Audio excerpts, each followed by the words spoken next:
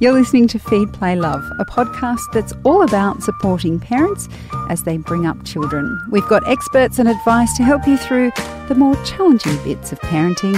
I'm Siobhan Hunt. Most parents know that smoking cigarettes will impact on the health of our babies and children. But what about vaping? It's a form of smoking that's been touted as safer than the damage caused by normal cigarettes. But is the passive smoking just as bad? Dr. Anthea Rhodes is the director of the Royal Children's Hospital's National Child Health Poll, and their latest report is all about e-cigarettes. Hi, Anthea, how are you? I'm well, thanks, Siobhan. How are you? Good. Now, I have never been a smoker, so I'm not entirely across this. How many people in Australia are actually using e-cigarettes these days? Well, in our latest study, we asked the parents of Australia, so anyone with a child between sort of 0 and 18 years, and we sampled 2,000 people, and we found that 22% of those parents told us they had tried e-cigarettes at least once. And among parents of infants and toddlers, that was 26%.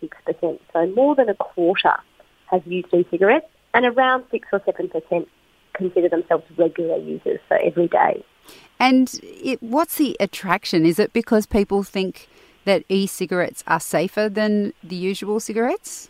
Well, we had asked parents that. There's a proportion who are trying e-cigarettes as a way to try and help them give up traditional smoking and tobacco-based cigarettes, which is what e-cigarettes are kind of best known for and what they first emerged on the market for. That accounts for about a third of people. But among the rest, a proportion are dual users, so they're reducing their traditional cigarettes a bit and adding e-cigarettes. And then there's a proportion of people, about 20%, who have never been smokers of regular cigarettes and have taken up the habit of vaping as an entirely new thing because they believe it to be safe. Right. And do we know that it's safe?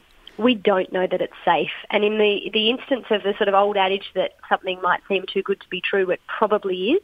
That's really what is starting to be the story that's unfolding in relation to e-cigarettes and vaping.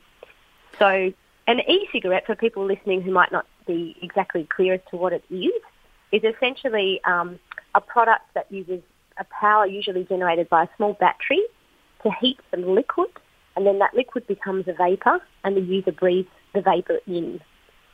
In the liquid, there's all kinds of ingredients, including toxins and chemicals, and that's where the concern is, and that's the source of the damage and the health issues that we're starting to see as a result of using e-cigarettes. You just mentioned there's all kinds of things that can be in the liquid used in an e-cigarette, and we're sort of working out what harm it can do to the smoker. Do we know if there's any effects for those who are passively inhaling? I don't know, is it still smoke or do you call it vape? What is it that comes off it? Yeah, you call it vapour. Okay. So the second-hand vapour that is inhaled by people around an e-cigarette user, the research on how damaging this is still out, really. There's some papers coming out to suggest that maybe there are some health harms, that people who are nearby, who are breathing in that vapour, there's evidence of those chemicals in their lungs as well. So it's definitely not in a position where we can say this is 100% harmless. In terms of knowing whether it's going to be as harmful as the things we eventually saw with passive smoking, with regular cigarettes, we just don't know yet. But we have to remember that it took over 40 years of people smoking traditional cigarettes for us to actually have scientists clearly prove the links between the use of cigarettes and health harms, including passive smoking. And e-cigarettes have really only been around for about a decade. They've only been mainstream for a few years, so it's very early days. But what we do know suggests that it's very likely there is going to be a long-term effect.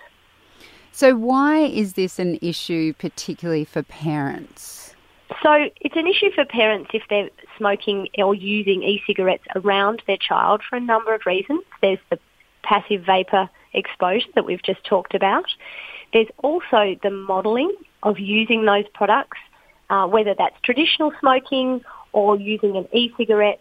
Modelling use of an inhaling type of drug means that we know children and young people growing up in that household will be more likely to try and experiment with those products themselves, and they have access to those products when they become older, and again that increases their chance of also becoming a user And then finally, a really important message for any parent out there using e-cigarette products is the safety and storage of the products.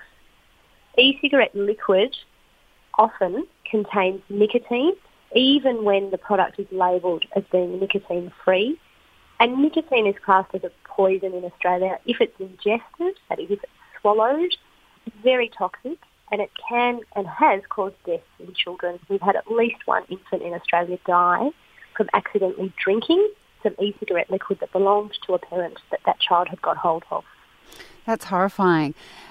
So what would you suggest then, particularly for those parents who are trying to do the safest thing, which is to give up smoking altogether?